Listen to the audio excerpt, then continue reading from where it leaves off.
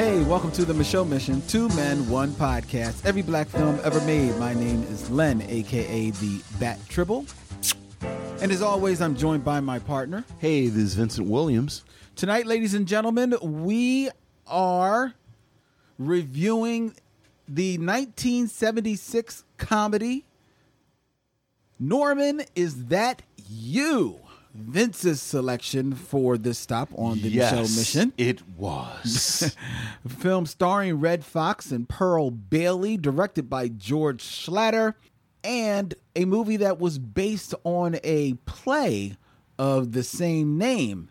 However, there were some significant differences, some significant changes made to the play in adapting it to film, and we will get in on all of that tonight on the Michelle Mission. But before we do, as always, we like to follow up with all of you, with all of your follow-up in regards to everything going on in the world of Michelle, including your comments and concerns in regards to last week's episode, Black Like Me. On that episode, we talked about whether or not Sweet Sweetback's Badass Song deserved a Criterion Collection. Yes. And Robert Monroe mentioned that it definitely deserves a Criterion Collection when you consider that the movie House received a Criterion Collection. And House, I believe, is an Asian film that he's pointing out. Okay. Yeah, it's a film from 1977 that is a psychedelic ghost tale from director Nobuhiko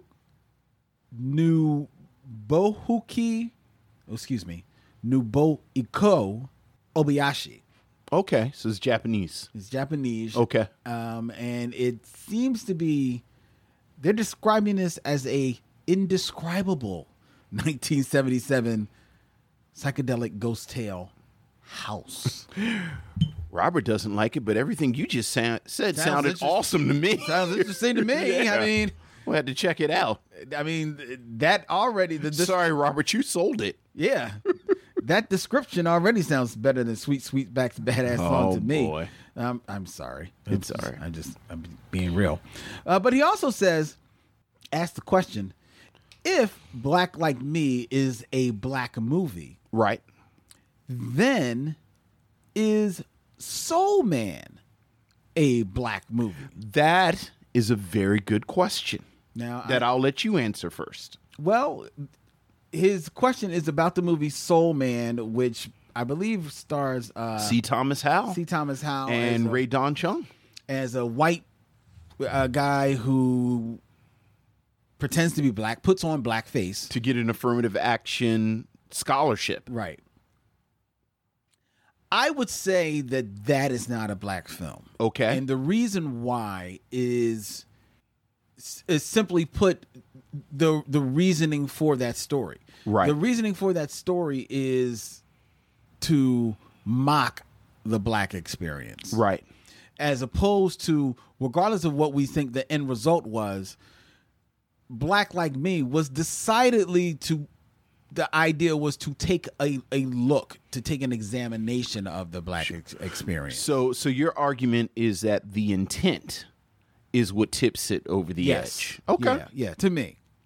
I think that I mean, quite selfishly, I'm going to say it's not, because I don't want to watch Soul Man. Well, that too. Which is just a terrible movie. It just with the intent and everything around it. But I think you could make an argument for reading it black. Coming at it from a black perspective, looking at the way blackness and affirmative action and the black experience is represented in that film. Right. Because I haven't seen it in decades, but I remember even as a younger man being furious at the stereotypes and the deliberate misunderstanding of how affirmative action and these scholarships worked. So let's see. One of the things, we got an email. We got a few emails here, Vince. Okay. So hold on tight. Okay. We got an email from Eric Van. Hey, Eric. He says, "Stop hustling monkeys, Yaphet." Now, we know Prince Yaphet Kotto is, in fact, pound for pound, the best actor of the blaxploitation movement. Oh, okay. He crossed 110th Street. He did. Out-pimped Willie Dynamite with his machinations in Truck Turner. Harvard Blue. Defined Old West bullydom in Man and Boy. Oh, Shout I out to forgot he was Dr. in Bill it. Cosby. I was about to say that's Bill Cosby's joint. Tossed off a killer performance as a Bond villain, hero to those of us who preferred Sir Roger as the Saint. Yeah. Friday Foster Bone, the man's a first ballot black film Hall of Famer. Okay. Monkey Hustle, though. You'd think that talented a cat, and cats for that matter, would have looked at this script, scheduled a cast-only barbecue, and hashed out something better than Monkey Hustle. I saw this as an 11-year-old, and all I remember at the time was wondering if I could get to Chicago to challenge Baby D for sweet potatoes affections. You better leave Baby D in that half shirt alone. Now, bear with me, Eric continues. I have a few more thoughts. Okay. Can't express those in my current sphere. All I get is rolled eyes and teeth sucking. Why wasn't Thomas Carter a bigger star, or Randy Brooks for that matter? I'll answer him about Thomas Carter. You see if you agree or disagree. Okay. Thomas Carter. And just to clarify, Thomas Carter's who? Well, he was, I guess, next to Yaphet Kotto, the lead of Monkey Hustle. Okay. He will go on to have a modest movie career, certainly more of a career in television. Yeah. Where he became one of the ensemble of the long-running series, The White Shadow. And then would move on to working behind the scenes as the director of a lot of TV. Okay. The reason why it's curious why he didn't become a big star, because if you look at Thomas Carter, he looks like he has the goods. He had the look. He had the looks. He was a good looking dude, well built, well proportioned. You know what I mean? And not a bad actor. And and proved that he wasn't that bad of an actor. Yeah. Right. I think what hurt him, besides the fact that he had the unfortunate circumstance of just being a black actor at that time. Right. Because the story of the actors that should have and could have from this time is as old as time. Right. But what I think hurt him is that as good as an actor as he was, and as good as his look was, he didn't have it.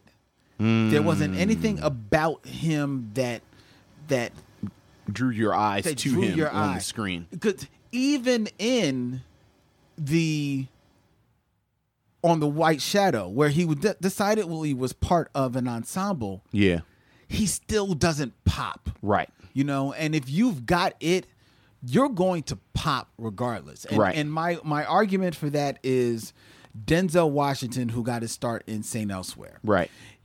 Because of the nature of what that show was and the time that it was there, Denzel Washington was the black doctor. Yeah. On that show. So while he was definitely, in the credits, you would go long stretches of the show and not see him. And then when you would see him, it would just be very fleeting. But Denzel, there was something about Denzel that when you saw him, you knew, okay, he's doing something. I don't think you even have to leave the White Shadow, because Kevin Hooks on the White Shadow is the one that who popped. Yep. And you immediately wanted to know, where was Kevin Hooks when he wasn't on the screen? Yeah. So there you go. Eric continues. Okay. Also, with a reworked or really a modicum of effort script, isn't Monkey Hustle the kind of film that should be remade? As you noted, there's a germ of a good idea to set the film in the world of confidence men and flim-flam fatales. I mean, I'd be up for it. Yeah, I guess I was fond of the Monkey Hustle. I am fond of the Monkey Hustle. Half shirts are definitely a thing in the mid to late 70s. Thomas Carter was going to see to that. He Yes. would make it a thing. Yes. The briefcase switches were the way to go. Maybe they switch with a drug courier or an industrial spy or a T-1000. But doughy white businessmen? It was a lot of movement for not a lot of gain. No, it was not. Within one lifetime, the lovely and talented Ms. Rosalind Cash All right. had to kiss both Yaphet Kotto and J.J. Walker on the mouth. She kissed J.J. Walker? I'm trying to think, when did she kiss What did she kiss Jimmy J.J.? Walker? It must be on an episode of Good Times, but even then she would have been an older I was woman. about to say, I'm scrolling through episodes of Good Times. Wait a minute, doesn't he like date an older woman at one time? It's on not that show? Rosalind Cash, though. Okay, I'd seen them. Were they on Love Boat together? Love Boat? No, they couldn't have been on Love Boat. Why you say it like Jimmy Walker wasn't on Love Boat like 3 times? Oh, I guess. Love Boat? James Walker would never be on Love Boat. I don't see them on the boat together. I don't know. All right. Going back to the email, I fully expected the Junior Olympics thing from the Monkey Hustle to be another okey doke money grab from the upstanding bruh, like Calvin Lockhart and Cotton Comes to Harlem. I actually thought that too. I was ready for that to be the okey doke as well. And while Akbar, the Black Superman, currently holds the belt for the worst film from the blaxploitation era, Monkey Hustle is in the conversation. You know, along with Darktown Strutters, that Snorefest 80s sequel to Superfly, and most of the films Fred Wilmington directed himself. Sounds like I just gave you a show idea to holster. Appreciate what you're doing so much that I'm laughing and yelling at y'all podcast as I matriculate through my day. I'm on an archive dive, so bear with me. Be safe, Eric Van. Thank you, Eric. Thank you. Taking us back to the Monkey Hustle. He took us back, but before I would remake the Monkey Hustle, Okay. I would remake Darktown Strutters.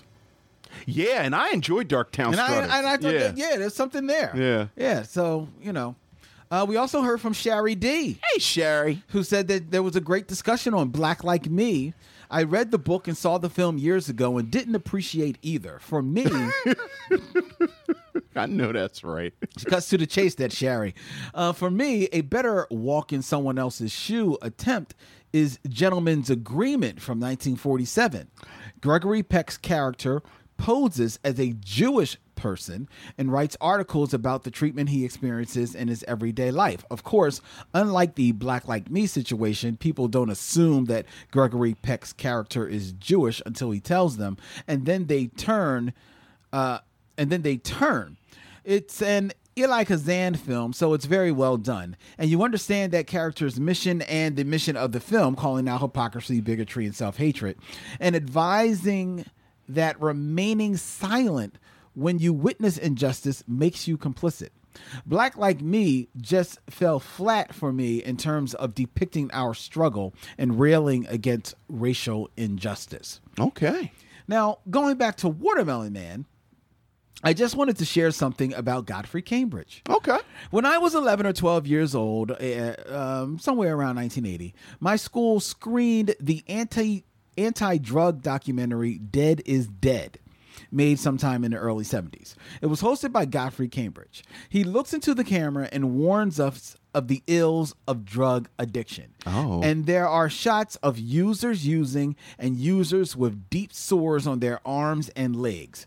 It was too much for us kids. That sounds terrifying. As good anti-drug docs are supposed to be, I guess. We didn't know anything about drugs, but we didn't even want to take aspirin after seeing this documentary. I see that this doc is now on YouTube. The notes under the video indicate that Mr. Cambridge financed, wrote, and produced the documentary. Wow. And that he even visited schools speaking about the pitfalls of drug use. When I was a kid, I knew Mr. Cambridge was supposed to be a funny guy, but for me, he was that somber teacher in that scary documentary. But what a positive use of his fame. You can see from the comments under the YouTube video that this doc positively influenced a lot of other young folks. It might have freaked us out with the graphic images, but it educated us.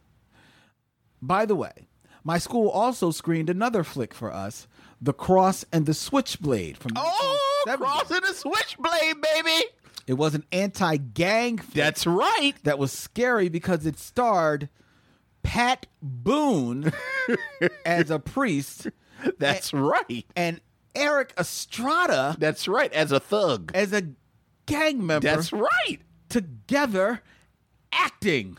Oh, Sherry D. Poole. What you know about The Cross and the Switchblade, Lynn? I know nothing of this. Oh, I think it was a book about. Really? It was about well, just what she said. It was a gang leader and a priest tried or a preacher tried to get him to change his life. Mm-hmm. And at some point he basically says to him, you have to pick the cross or the switchblade. And of course he gives himself to Christ and lives happily ever after. I believe that's based on a true story. But what I always think about is what you know about Spire Comics.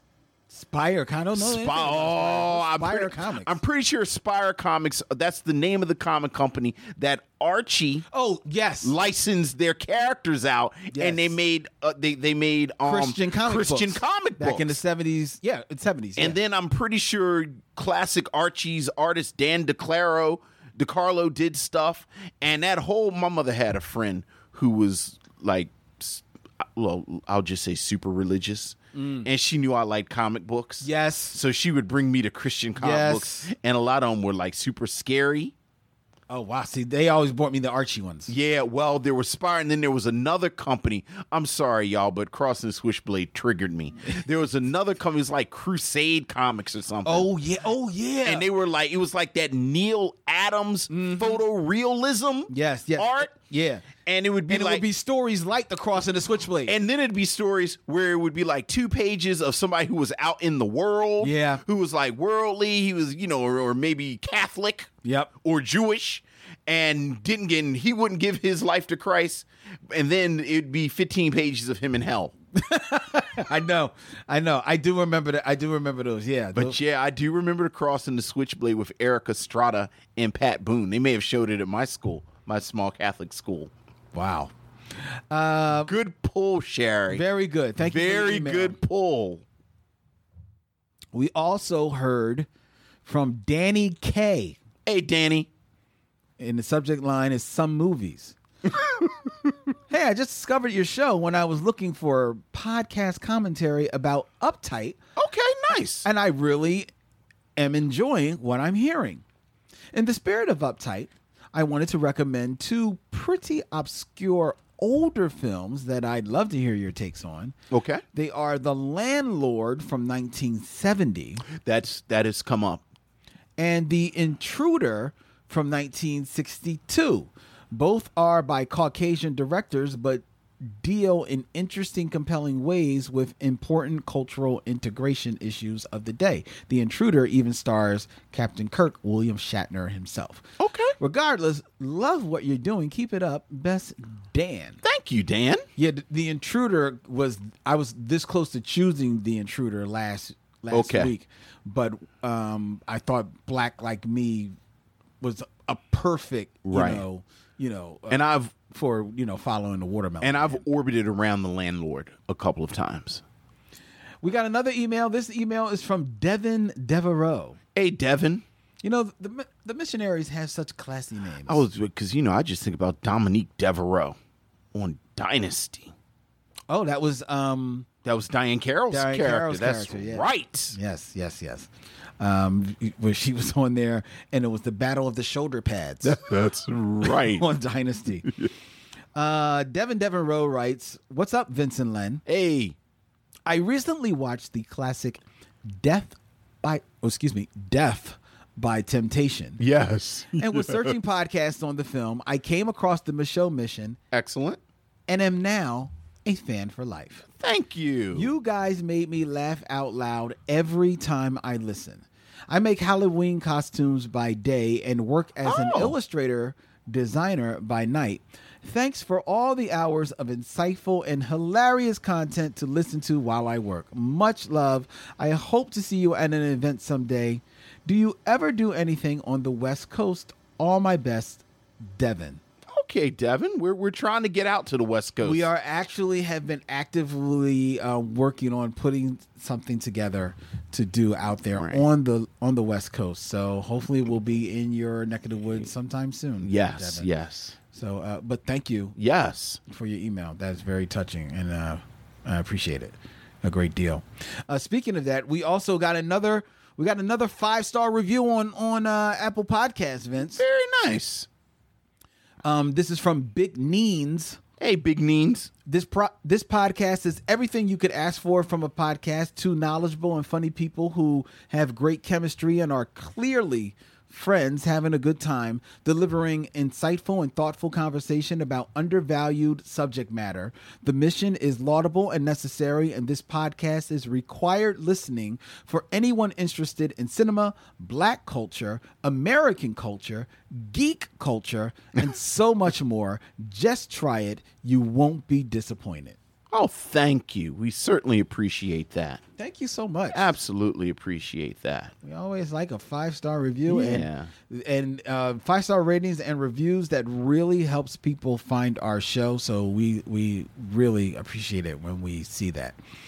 Let's see. Let's look at some of the news that is out there, Vince. Well, before you, because the geek news was a perfect transition. Did you hear about the Criterion Collection? Did you hear about the Criterion Collection? Did you hear the great? Well, to me, it was like the great Criterion Collection news. No, I did not. What is it? So they number each release.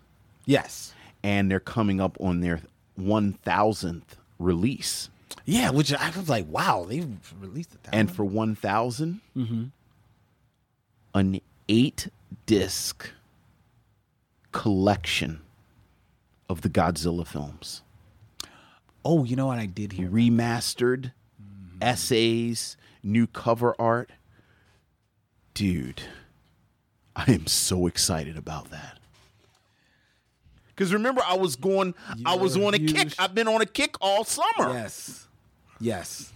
I am so excited about that. It's ridiculous. Here's the thing, though, and I like Godzilla. I don't care what your here the thing is. Go ahead. Do your here's the thing. I love Godzilla. Go ahead. I don't even care whatever it is you're about to say. Do you need every Godzilla movie, Vince? Be honest. I need and let me just say this. I'm just getting back into it, and I'm realizing that they named the different eras. Mm-hmm. This is from I think this is the Showa era. The Showa era? I think that's what the classic films are. Okay. And yeah, I need those. Oh, are you talking about, is it Showa or is it like, oh, all right, the Showa era from 1954 to 1975. Yes. Collected here for the first time, ladies and gentlemen. Yes. Oh my goodness, this is insane. This is absolutely because all 15 Godzilla films from that period, from Japan's Showa era, in a landmark set showcasing the technical wizardry, fantastical storytelling, and indomitable international appeal that established the most iconic giant monster the cinema has ever seen. All the way up until, I believe, Destroy All Monsters, where they made a concerted effort and said, this is going to be for children. Yes. These are rock solid science fiction films. Oh, there's... Okay. The Monster from Planet X is a good ass movie. It is. I don't think that's in here, though. No, it is. It's in there. It's in there. It's not. I'm going to read for you the films that are in here, Vince. Because these are Godzilla films. Yes. So it starts with Godzilla from 1954. I'm telling you, the first also known as Gojira. The first King Ghidorah film is in there. Vince, it starts with 1954. Okay, go ahead, read them. 1955, Godzilla raids again. Yes. 1963, King Kong versus Godzilla. Yes. Which, it's a science fiction movie, Not a great movie. Right, but that's because they was working with them damn Americans. Go ahead. Mothra versus Godzilla from 1964. And that's a good movie. film. That's a good film. Ghidorah, the three-headed monster. Which is also called... It doesn't say what it's also called. Keep going. Invasion of the Astro Monster. Yeah, that's good stuff. Ibira, Horror of the Deep. I like that one too. Son of Godzilla. Okay, and that one is not that good. That's Saturday morning cartoon fare. Destroy All Monsters. Destroy All Monsters. I'll give you that. Stuff. Great stuff. All Monsters Attack from 1969. Godzilla versus Hedorah from 1971. Godzilla versus Gigan from 1972. This is good stuff. Godzilla versus Megalon. You know that's my jam because that's a Jet Jaga. Yeah, okay. Yeah. I didn't really dig that one either. Godzilla versus Mecha Godzilla. Oh, yeah, Robot Godzilla, fool! You know what? I want to like that. I mean, it's all right. This is a dumb fun one. And then Terror of Mecha Godzilla from 1975. All right, that one's all right. All right? That's the movies that's going to be in this set. Now, I see you feverishly looking on your tablet to see if Ghidorah, three-headed monster from 1964, is also known as the monster from Planet X. Right, it's actually Invasion of Astro Monster. But it's from Planet X. Yes, because the Invasion of Astro Monster talks about aliens from Planet X. Yeah. Making an irresistible offer to the people of Earth. But these are my jam. Borrow Godzilla. Oh my goodness gracious. It comes out October 29th. Yes. You know, my birthday is November 2nd. So this is your birthday. Son. Now, are you going to plan like a whole day of screening all of these? I might. Nobody really watches them with me except my daughter. I'll watch them. Well, there you go. Well, maybe we will. I'll come maybe we'll have a watch party. Yeah. I'll watch Godzilla movies. Son. I mean, you know, I might leave. Uh-huh. I might dip out. Bring your negativity. Bring your negativity into my Godzilla movie watching. I mean, Godzilla versus Son. King Kong. You know, man. You know, there's a lot of people you could do without that. You know, all summer this has been my Saturday night. So we're here now. Okay. So me and the wife take turns tucking in my son. Mm-hmm. And my nights that I do what I do Sunday, Monday, Thursday, and Friday. Gotcha. And so Saturday, I don't. Like that's so like my jam all summer is that while she's tucking him in and my daughter's doing, just doing teenage stuff, right? Get me a little drink, get me a little bourbon, and just sit and watch the Showa era Godzilla movies. That has been my jam all summer. Okay, all right. I'm waiting for you to watch Shin Godzilla though, which is the most recent Godzilla. Oh, I saw it. Didn't we see it together? No, we didn't see it together. Yeah.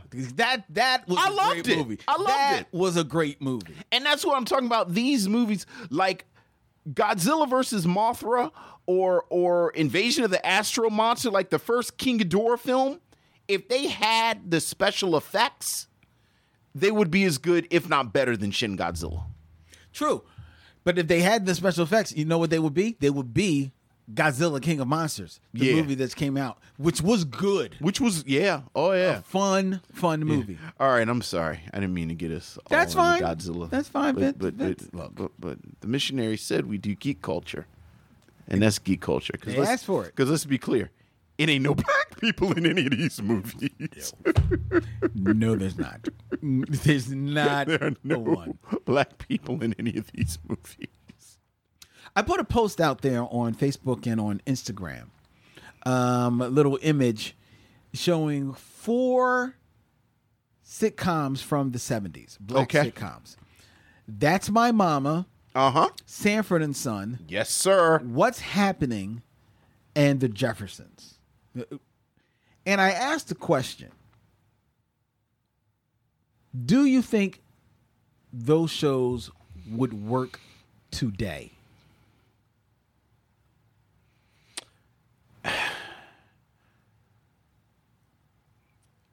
I mean, That's My Mama and Sanford Son, and what was the third one besides the Jeffersons? What's Happening? What's Happening? I mean, they could certainly work. Those are timeless premises. I think the whole hook of the Jeffersons is imagine what would happen if black people got rich. Might not be as cutting edge. Might not be as cutting edge right now anymore. The Jeffersons might work. You know, the only way I think the Jeffersons could work if you actually set it in the 70s. Make it a period piece. And that might be interesting. That might be interesting. They might be able to... well, I was going to say they could maybe lean on it a little bit more, but they leaned. Yeah. They leaned the first couple of years. Yeah. Then it definitely softened. Well, you know that a lot of that was Sherman Hemsley. Really? I didn't know that. He talks about how he was never comfortable with the racial humor and calling Tom honky and all of that. So he talks about how he deliberately flubbed lines and messed it up until they moved away from that. Okay. So there's that. See, and that's interesting because what happens is then the show becomes less than. It completely loses its edge. It loses all of its edge and the reason for it to be and the reason why it stood out at that time. So that's and the thing about the Jeffersons, which I'm fascinated, I'm morbidly fascinated by the Jeffersons. It actually is not that funny after a year. Well, after they sand the edges off, it's a group of really fundamentally not that funny people. Oh, I disagree. I think it still has some. I mean, I think Marla Gibbs is a funny actress. By the time you get to the third, maybe fourth season, well, yeah, her shtick is dead. And what is amazing, the Jefferson went 11, 12 years. For a long time. It was one of the longest running sitcoms. So you look at these episodes from season 10. Yeah. Well, yeah. By then, and it's what is this? But by then they definitely are, they're coasting. Right. They're coasting on being the only game in town. Right, because they came on some weird night. Yeah. Yeah. And, but I'm saying, but by then, all the other black shows are going. Right. You know what I mean? For the most part. Yeah. But you're talking about how that wasn't funny. I actually recently just sat down and watched an episode of What's Happening. Yeah. What's Happening was not funny. What's Happening was never really that funny. What's Happening was not funny.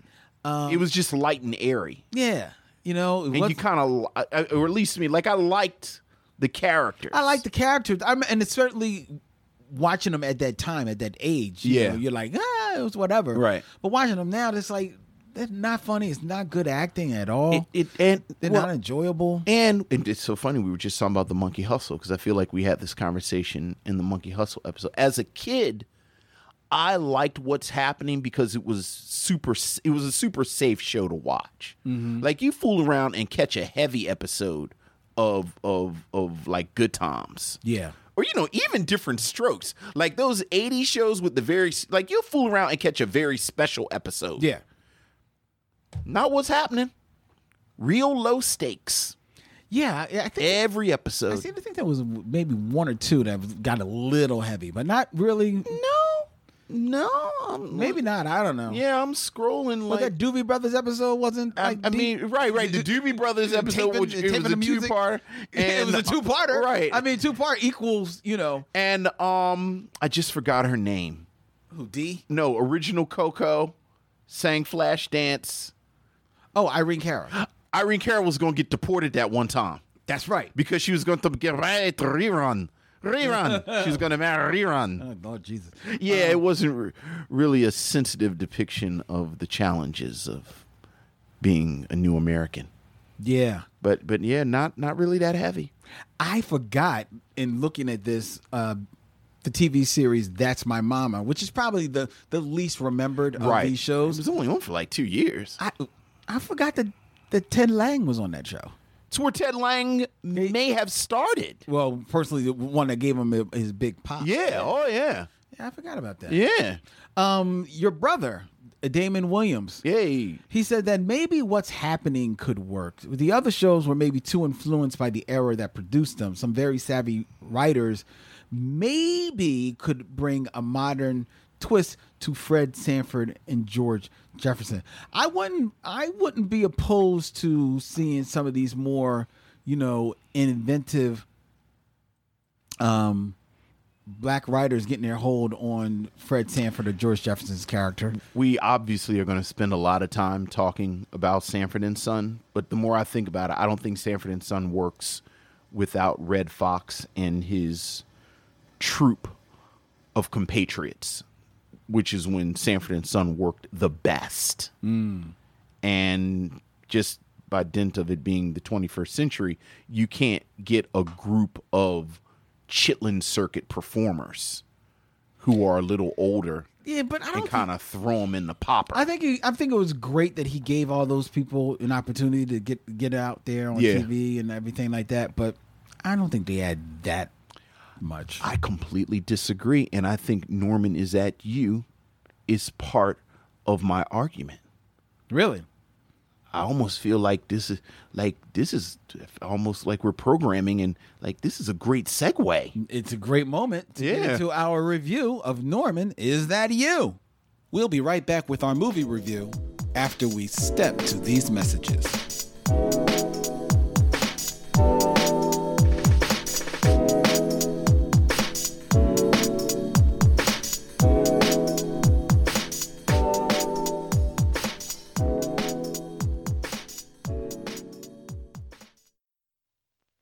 This man is one of America's most popular stars. For years, he's been a nightclub star, a record star, a TV star, and now he's a movie star. The man, Red Fox. The movie, Norman, Is That You? You no good, lousy, greasy, funky, low-life. MGM presents Red Fox It's the big time. and Pearl Bailey Oh, my God. in Norman, Is That You? Oh, my God. The story of Ben Chambers, who wakes up one morning to find that his brother has run off with his wife to a romantic motel in Mexico. I hope they're drinking the water. So he goes to Los Angeles to pour out his heart to his only son, Norman. Norman, is that you? Dad, what are you doing in town? Norman used to be the all-American boy.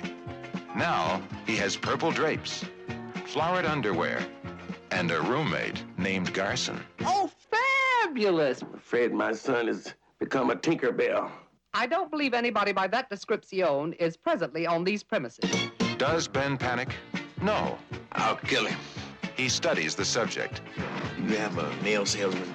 He examines the statistics. 1 out of 6. Says right here. Why, in that game alone, probably 2 or 3 of them. He tries diplomacy, I'm gonna strangle you. That is a very immature attitude. Yeah, but it works. psychology, Say Mississippi. Mississippi. Perfect. See there, you don't walk like one, you don't talk like one. I say you're not one. he tries everything. Audrey, this is my son, Norman. Well, hello. He's cute. Then he panics. Help! Help! And just when things look really bad, they get worse. Let me in. I have to use the bathroom. Good. Suffer. Beatrice, I'm glad you're here because I never want to see you again. And what is that supposed to mean? Norman has sex problems. That runs in the family. Put on your clothes and I'll introduce you to my wife. Oh, fabulous! I think you got yourself an all right old man, sugar. How can you stay here with Norman and I'm staying here with Norman? Because I'm his mother. Well, I'm his father. Well, I'm his... Oh, shut up. It's hilarious. There's a sexual revolution going on. And all of the leaders are in my family. It's hysterical. And the family from Tucson goes to hell. Look out, America. It's outrageous. Guess whose son has a chance to become Miss America? It's the wildest comedy of the year. Oh, fabulous. I'm warning you, I don't want to hear that word from your mouth. Red Fox and Pearl Bailey. They deserve each other. Norman, Is That You? Norman, Is That You? A 1976 American comedy directed by George Schlatter and starring Red Fox and Pearl Bailey, based on the play Norman, Is That You? The film version changes the locale from New York City to Los Angeles and substitutes an African American family for a Jewish family as seen in the original play. The overview of the film is that Ben Chambers arrives in Los Angeles seeking consolation with his son Norman, but he is upset and angered when he discovers that his son is gay after he also meets Norman's lover Garson in the bedroom. This film, starring Red Fox, Pearl Bailey, Michael Warren, Dennis Dugan, Tamara Dobson, and featuring a cameo by a award-winning comic book artist Sergio Aragones. How about that? So random. And a Waylon Flowers sighting. This was Vince's selection for this stop on the Michaud Mission. Vince, what say you of Norman? Is That You? Well, the first thing that I'm going to say is I'm going to ask you in real time as my co-host and my partner in this journey for an indulgence. Okay. As you know, the way we usually do this, we give a little background and then we give our review. Yes. I would humbly suggest that we do our due diligence and review this film as a film first. Okay. And then spend a significant amount of time talking about the background and the development of this film.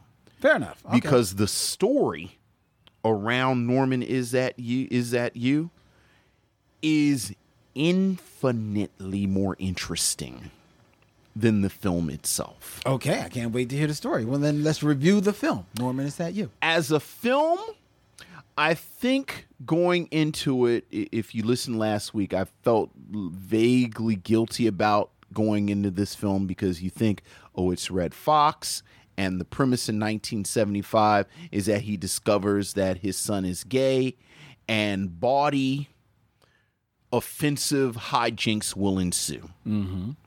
There are no hijinks in this film. No, there are none. There are no middle jinks in this film. No. This is a film with very low jinks. Yes. The jinx are on the floor. Red Fox, as the center of this film, is lackluster. He is almost sleepwalking through the film. This is a film, as you said, it's based on a play, and although there were some plot changes to the play, the beats of the play are the same in the film. And this is important because this is a play that, for all of the innate outrageousness of the plot, Right. it really demands a certain level of acting Yes. from this father who finds out that his son is gay. And when you look at the way the film is put together, Red Fox finds out that his son, played by Michael Warren, is gay after his son's partner tells him. A large chunk of this film, Red Fox is by himself. Yes. He's walking through the city. He's buying books. He's talking to himself. And Red Fox has never been or was never a great actor. Right. Red Fox works when he bounces off of people. I think the greatest episodes of Sanford Son are Red Fox and it's Bubba and it's Grady and, of course, Aunt Esther. And you just throw them in a popper. Story-wise,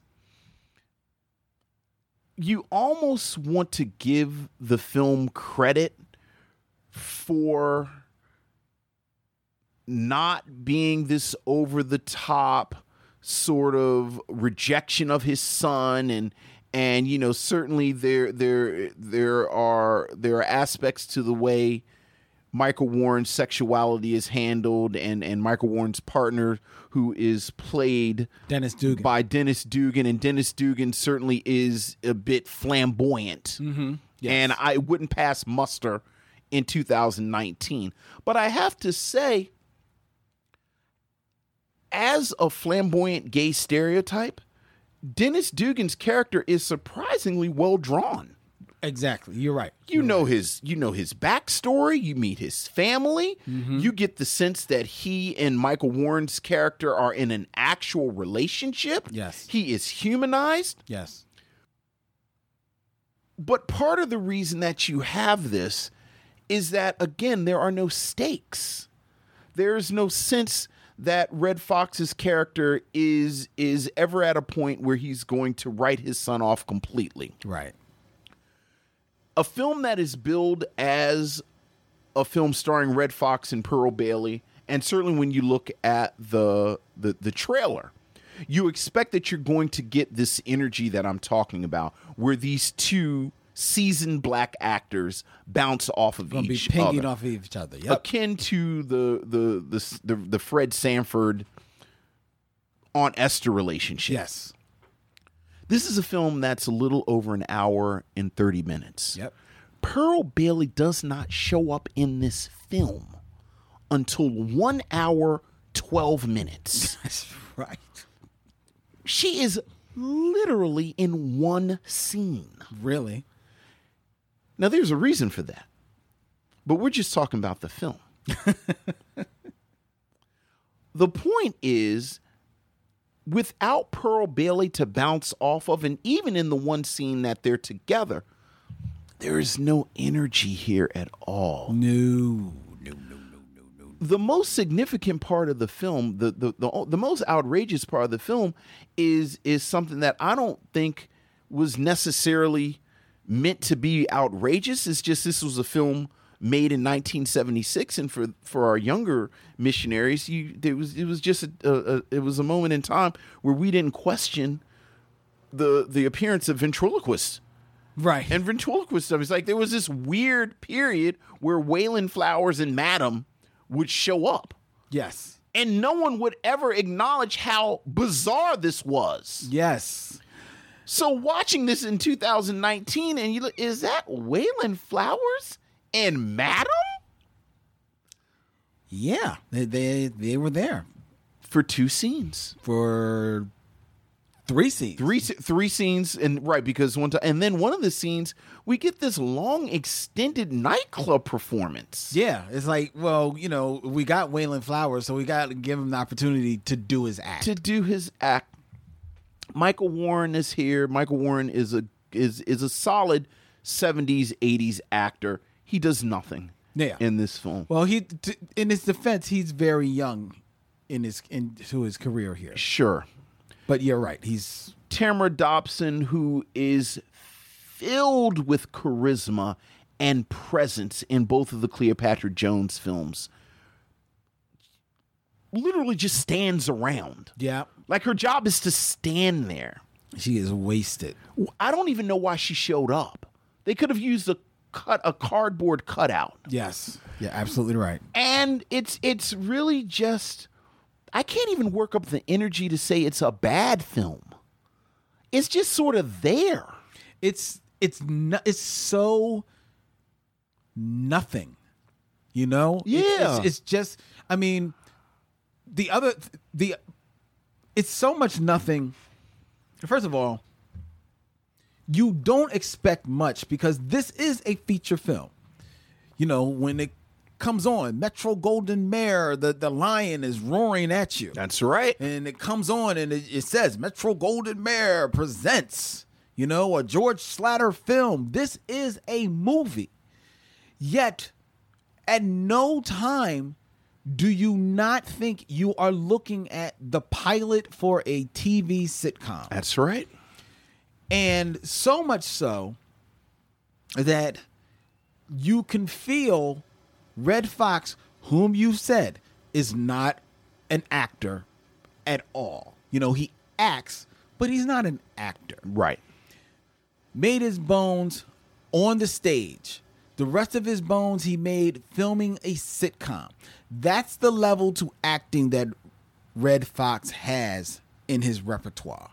And you see it on display in this movie because every one of his lines, you see him waiting to hear the laugh. Yeah. And it's not going to come in a feature film, but you can literally see him waiting that beat, you know? Well, part of it is also he's reading off of cue cards the entire film. Which speaks to what you also said, that he is sleepwalking. But we'll through talk this about movie. that too. He is so on cruise control in this movie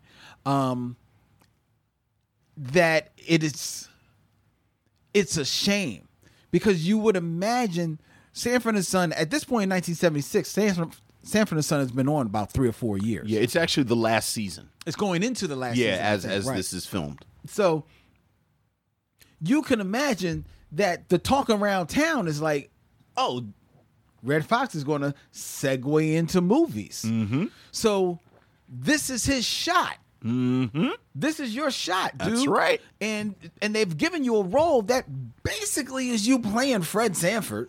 Yeah. With yeah. just a different name. Yeah. And you get to wear, nicer clothes. But other than that, you're basically playing Fred Sanford. You should nail this. You should be able to hit this out the park, dude. And he is giving it absolutely nothing. Yeah. Which, as much as you want to, chide Michael Warren for not bringing anything to the film, it's not hard to imagine that people are only going to give so much as they see the lead guy giving. Yeah, that's true. You know what I That's mean? true. Dennis Dugan, in his role, he because I think because of the nature of it, it's a lot more flamboyant, and the times in which this film is made, it is certainly, his depiction of a gay man is certainly the visual language of the day. So he can lean into it a little bit. You can tell he's having fun. Absolutely. But also, to your point, as much as flamboyant as he is, he doesn't go over the top. Mm-hmm. He's not, it still comes off in the structure of this movie and in this world that it creates. His character still comes off as believable. Mm-hmm. And fitting in this world. And he's a person. Like you said, he's well-rounded. He's doing things in this movie. It's just that nobody else in this movie is doing anything at all, and this just becomes a wasted time. And the shame of it is that the story in and of itself of its time is timely. Yeah, oh, absolutely. And it's something that could resonate. And I think I actually think that, taking it from the stage where it was a Jewish family and moving it to Los Angeles and making it an African American family, I think that is that's an interesting change. And there's something to be mined there, Mm-hmm. But this movie doesn't do anything with it. It doesn't mind it at all. At all. And thus, this becomes just a bore. Yeah, oh yeah. Because it is, when Dennis Dugan is not on camera, there is nothing to watch in this movie. Oh yeah. Nothing whatsoever. There is not anything funny about it at all. It's just a waste of time at the theater. Okay. So have we reviewed? Well, is this our critique of the film itself? I believe, I guess the last critique is, would you recommend people see? I would not. Would you? No. Okay. So we've now done our due diligence. So now we've done our due diligence. We've reviewed the film. Yes. Missionaries, sit back. All right. I'm sitting back because I want to hear, because I don't know the story. So, everything I'm about to tell you, unless I say otherwise, my source is Black and Blue, the Red Fox story by Michael Seth Starr. Okay. So it's one of, I think there have been two Red Fox biographies. Okay. This is the latest one. So as you said, real quick. So this is the latest. Did this come out after he passed away? I'm pretty sure it did. I feel like this came out in the past 5-6 years. This is from 2011. Okay, yeah. Okay. So that's decided, right. So as you said, George Slater directed this. And George Slater was the creator of the classic variety show Laugh-In. Yepper. He bought the rights to Norman Is That You. Norman Is That You had a short run on Broadway. It's famous for being billed as the first play to openly discuss homosexuality. Right. And I always chuckle at the openly part, because it's like every Tennessee Williams play has like a dude who's really, really sensitive and like looks at the audience and winks and goes, I'm really, really sensitive. But this openly discusses homosexuality, was on Broadway, bombed. Yeah. Got terrible reviews, this, that, and the other. Yeah, it was going after 12 performances. Yes. Ended up having a second life in Paris. Wow. The play. The play began this revival in Paris and then ended up bouncing back to the United States, including a 26-week run in Las Vegas and an international adaptation staged by the Ebony Showcase Theater in Los Angeles. Oh, so they even went black with it on the stage. I wish you would have said they blackened it up, because that would have segued into my first little factoid about this banana story. The Ebony Showcase Theater was co-founded by Nick Stewart. Do you know who Nick Stewart is? Because you're a 30s and 40s dude. The name it's not hitting me. Nick Stewart played Lightning on Amos and Andy. Oh, wow. Okay. So all right. So George Slater buys the rights to this play, says he wants to make a movie out of it. Nobody bites. He ends up selling it to MGM because, again, George Slater created Laugh-In. Mm-hmm. Well, by the time he sold it, Sherry Lansing, who was a one-time dancer on Laugh-In, yeah, I did know that. became the head of production at MGM and gave the project a green light. Well, she saw gold. Initially, they want George C. Scott to play the Ben Chambers character. Okay, so initially it wasn't going to be a black... Initially, it was not going to be a black film. And then when Scott passed on it, George Slater, who had worked with Red Fox, let me get it straight. I'm trying to, because he knows Red Fox from a couple of different places. Well, he produced a lot of shows. I mean, he produced Laugh-In. He produced right. The Dinah Shore Show. A lot of specials. Right. So he figures he's going to replace him with Red Fox, which, if you know anything about Sanford Son, that makes sense. Yes. Because Sanford Son is famously a black adaptation of the show Steptoe and Son. Right. Which was a British sitcom. Okay, now this is Vince. But see, that's where they make their first mistake. Because when you look at Sanford Son and you talk about, like, we watch Sanford Son and, Sanford Son did not work for a while. Like, when you look at the episodes from the first year and the vast majority of the second season, those aren't the episodes that crackle when we talk about Sanford Son. Because they're really just remakes of Steptoe and Son. Right. And Fox does not have anyone to bounce off of. I always like to say Aunt Esther doesn't show up until the end of season 2. Oh, really? She's not in season 1? Season 2, the end of season 2 is the first episode with LaWanda Page. Okay. So when we think that's right, because he had like maybe random. Exactly. That's right. I remember that. Yeah. So when you think about that crackle of the best Sanford Son episodes, all of that is outside of it being this adaptation of another show. Okay.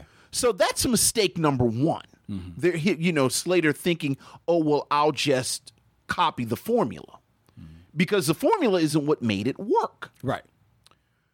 Brings in Pearl Bailey because Slater's worked with Pearl Bailey, and Pearl Bailey and Red Fox know each other. Because Pearl Bailey used to be married to Slappy White. Oh, yes, who's a good friend. Who is a good friend, and talking about these people appearing on Sanford Son. Slappy White is the only one of this Chitlin Circuit crew that appears early on Sanford Son. Right. Slappy White's in the first season. Right.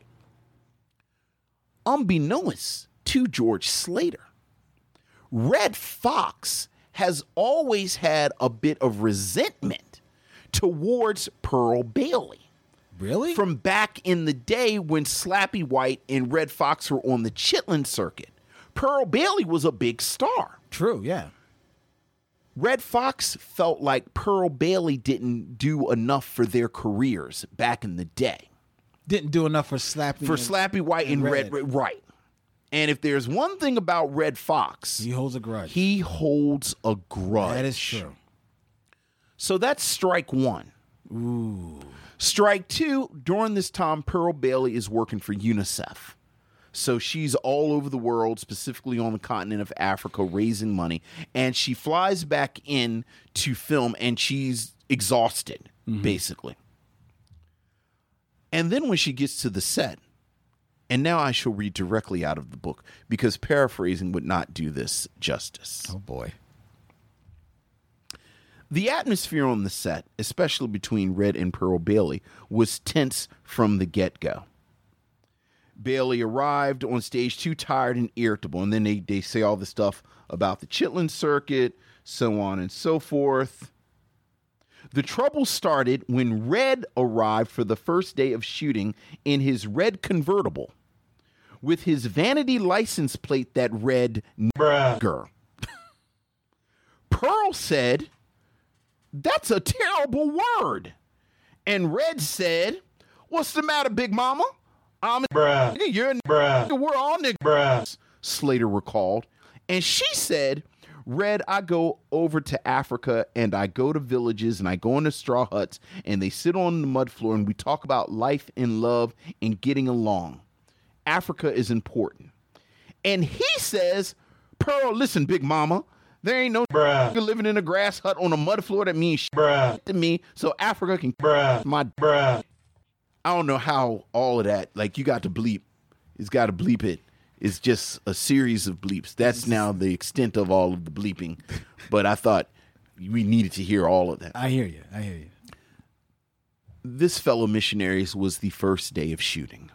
And it went downhill from there. There was also the fact that Red Fox, and now I'm back to the book, liked to take breaks. Oh, I can imagine. George Slater says, anytime we had to stop to relight, Red would say, "Okay, George, while you're doing that, I'm going to go into my trailer and work on my lines," Slater said. I said, "Red, don't go in there." Because anytime he went into his trailer, when he came out, he either snorted some coke, had a joint, sniffed some brandy, or got a job.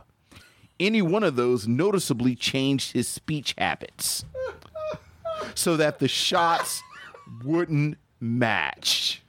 Red also had trouble remembering his lines, which made it necessary to place cue cards all over the set. Quote from Slater, "He would look up on the ceiling, there was a cue card there. Then I would put one behind the sofa. Then he'd turn around the room, look in different directions, and read the rooms." It was all eventually done on cue cards because he couldn't remember anything. So this was a production that was cursed from the very beginning. Yeah, that's... Postscript. once the film was actually in the can, they couldn't get Red Fox to promote it. to promote the film. He demanded $25,000 to go on a promotional tour. George Slater and the other producers said, "Dog, what are you talking about? You basically have points on the film." And he says, they tell him, "You got 10% of the movie." All right, this is going to be oblique because I thought this was amazing. Red Fox said, "Bullshit. Bruh. I don't have 10% of the movie. They have 90% of my movie."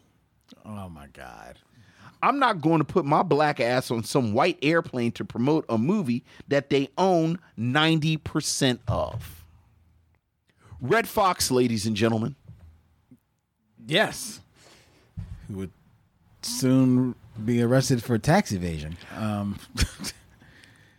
Wow. That is an incredible story, Vince. That is insane. How insane is that? That is insane. You know what? The little touches, like the head of MGM used to be a dancer on Laugh-In, and Norman Is That You had a run in a theater started by lightning from Amos and Andy.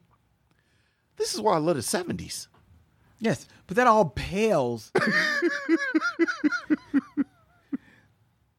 against No Red, don't go to your trailer. Because any one of the 5 things that's going to happen in there, and you're going to be coming out of it,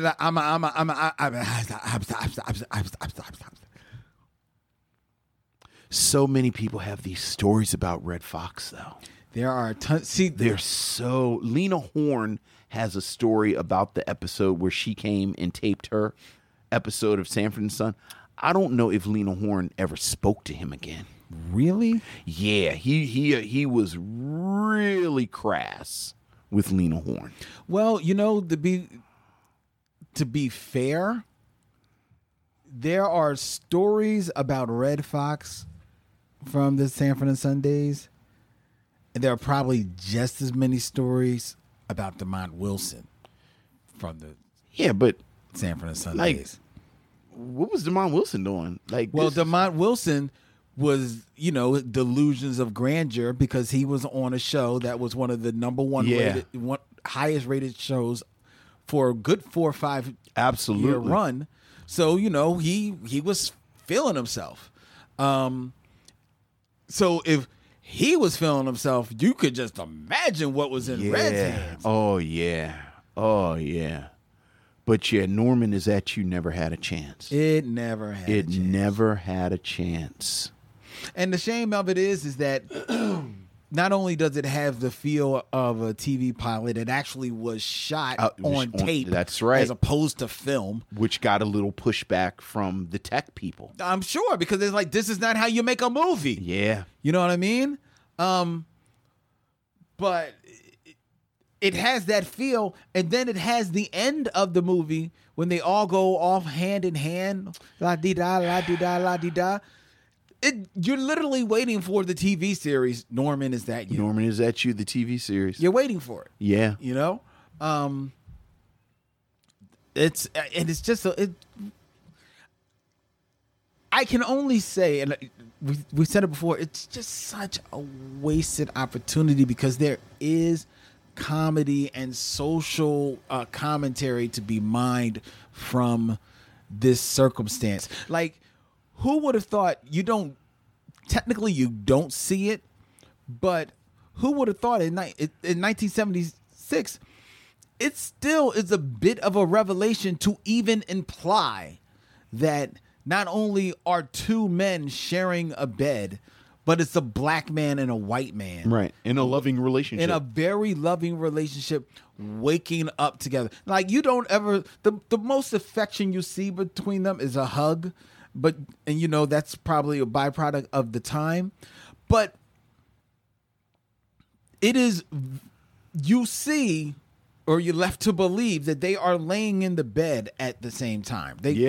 Because they both get up at separate separate times. You don't know if they actually were in the bed. Right. But you're made to believe that they were both in the bed at the same time. There's commentary just on that alone. Yeah. You know what I mean? And then the whole idea of Michael Warren's character, Norman, then his other friend, Melody, played by Vernee Watson, actually having a whole thing where she thinks like, you know, he can get him to come over to the other side, by getting him drunk and everything, and how that all plays out in this film, how she gets upset because apparently what she hoped had happened didn't happen. Yeah. And then she's upset by that. Yeah. I mean, there's a lot to be mined here, and it's just left there hanging. They do nothing with it. Well, I don't think they could have done anything with Red Fox. No, they could have done nothing with Red Fox. I think the biggest mistake was, frankly, casting Red Fox. Yeah. And God knows I love Red Fox. And I think Sanford Son might be my favorite sitcom of all time. Like, quite honestly. Well, it's nowhere near my I don't think it's the best. Yeah. But the one that makes me the happiest. Mm-hmm. But thinking about what makes Sanford Son work, Red Fox is just one component. And I think when you talk about the big head and the arrogance that came with being on a successful television show, I think Fox took himself out of that. And when you look at how Sanford Son ended and his work after Sanford Son, you can see it. Yeah. Like he thought he was the reason, and certainly he's the engine, but a car takes more than an engine to run. Yeah. So I don't know how you make a film with Red Fox after Sanford Son, and it works, frankly. Well, as long as he's, you know, going to still be in that mindset, which he's going to be in for the next, right? 2 decades, basically. The shame of it is that to me, the most captivating film performance of Red Fox is him in Cotton Comes to Harlem. Of course. Where he basically is mute. Yeah. Mute for the most of the film. Oh yeah, absolutely. Absolutely. So that's a shame. And I was never, speaking about Pearl Bailey, who, because of her stature, gets second billing on this film, but like you said, she's in it for 15 minutes. Yeah. I was never like the biggest Pearl Bailey fan. I didn't dislike her. Right. She just didn't hit me right like that. But this again is not a showcase of her talents at all. No. She's not doing. She's not given much to do. Like I said, she's exhausted. It's a hostile work environment. I think she's trying to, like, at one point in the book they talk about, she says at one point she's had like 5 heart attacks and nothing, and she didn't fly back here. Yeah. To basically die on the set of Norman Is That You? Right. Dealing with Red Fox. Yeah. Well, it's a shame, but yeah. Hey, it's what it is. And now we've seen Norman Is That You? Done. Moving on. Before we tell you what's happening next week on the Michaud Mission, ladies and gentlemen, I invite each and every one of you to email us all of your thoughts and concerns to michaudmission@gmail.com. That is Michaud, MICHEAUX mission, MISSION @gmail.com. Like and follow us on Instagram, Twitter, and Facebook at Michaud Mission. Join the Michaud Mission Facebook group. You'll be glad that you did, because we have a lot of fun conversation with everybody there. I invite you to also check your podcast feed, because there's going to be a bonus episode of the Michaud Mission this week as we give you a preview of the upcoming Black Star Film Festival coming to Philadelphia this weekend. So you'll want to check that out. See what all entails with one of the upcoming and prominent black film festivals in the United States. I also invite you to go to our website, where you can find information about checking us live at a screening and talkback of To Sleep with Anger on Thursday, August 22nd at the Bryn Mawr Film Institute. We will be screening Talking Back, this Charles Burnett urban gothic tale starring Danny Glover, Paul Butler, and Cheryl Lee Ralph. It promises to be big fun. We've got links on our website where you can get all of the ticket information. That is To Sleep with Anger at the Bryn Mawr Film Institute, Thursday, August 22nd. Go to michonmission.com for details. Just look under events. Our show is available as a podcast on the Podglomerate Podcast Network, the Podglomerate curated podcast just for your specialized listening. We are also available in an edited form as a radio show every Saturday at 1 p.m. on WPPM 106.5 FM, Philly Cam, People Power Media here in the city of brotherly love and sisterly affection. And you can wake up with the Micheaux Mission every Monday morning at 9 a.m. on WKDU 91.7 FM, the voice of Drexel University. All right, next week on the Micheaux Mission, All right. we are going to present for you our live review of Men in Black Yes, sir. that we did at Blurred City Con 2019 at St. Francis College in Brooklyn, New York, just a few weeks ago, where Vince and I were extremely happy to sit down with Marvel's runaway star and, more importantly, the largest Micheaux missionary ever, the actor Ryan Sands. And I say large because he's a big man, but he is a cool dude. And we had a big fun sitting there talking about Men in Black and sci-fi and Star Trek, and many other things, including the origin of our upcoming latest piece of swag on the Micheaux Mission store. The Sticky Finger t-shirt. You will hear the origin of that I feel attacked. next week on the Micheaux Mission. You don't want, trust me, you do not want to. Come for the Men in Black, stay for the Sticky I Fingers. see. I thought it was a safe space. It was. All right. Until then, he's Vince, I'm Len, and in parting we say, We'll see you when it's time to meet again.